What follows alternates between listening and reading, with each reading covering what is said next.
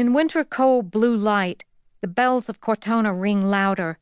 The cold iron clapper hitting the frozen bell produces clear, shocked, hard gongs that reverberate in the heads of us frozen ones in the piazza, ringing in our skulls and down to our heels, striking the paving stones.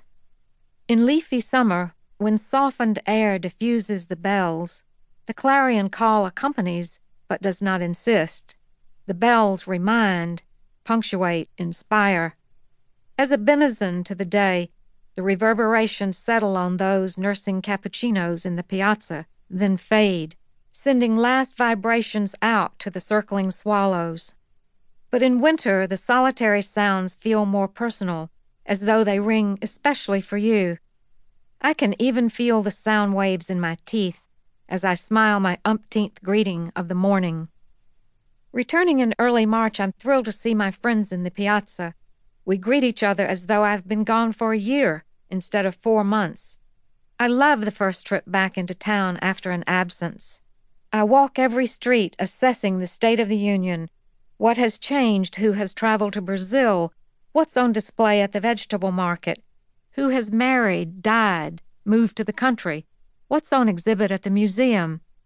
Half of an enormous cow hangs by a hook in the butcher's, a square of paper towel on the floor to catch the last 3 splats of blood.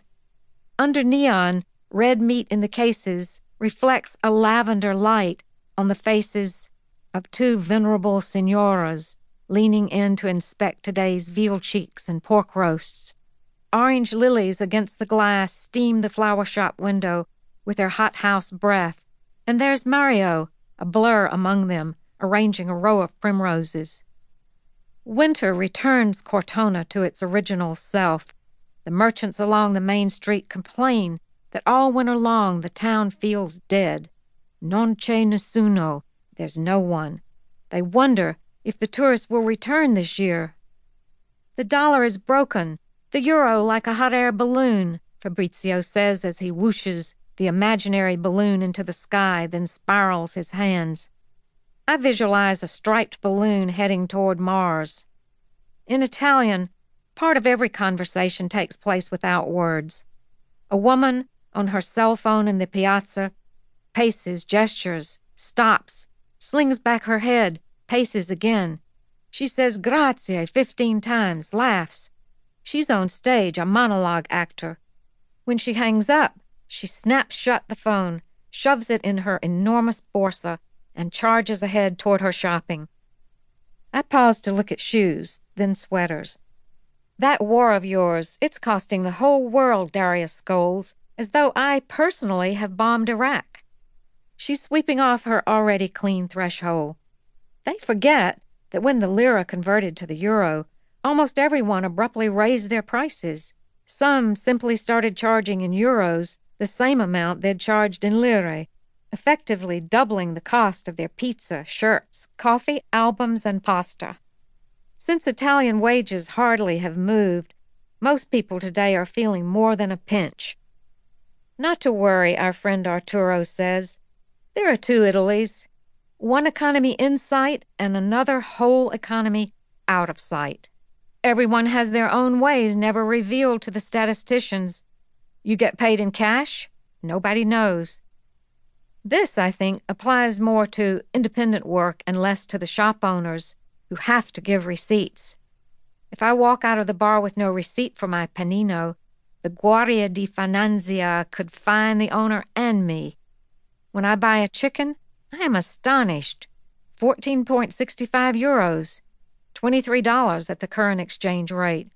I think of the Reconstruction South prices after the Civil War. What is happening to our country? Our dollar is débile, weak, shockingly so.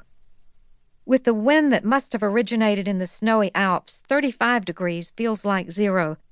Que bello, you have returned before the swallows, Lena says. Because it is Women's Day, 3 people give me sprays of mimosa, which I love for its brilliant yellow in the stony gray air.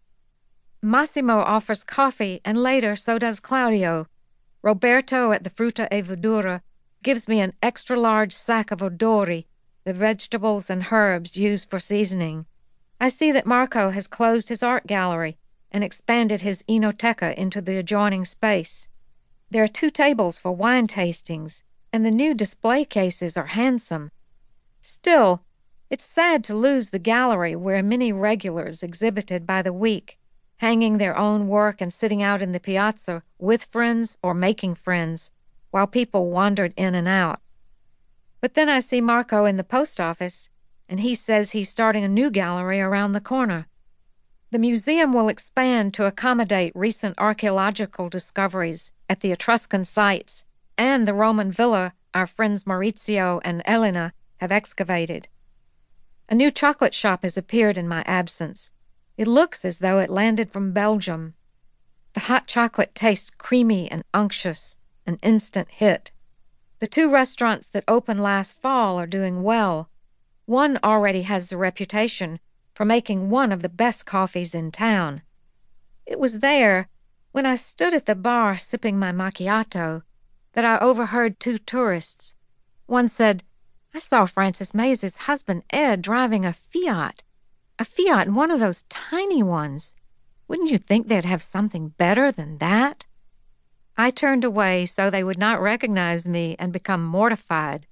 I love my yellow panda.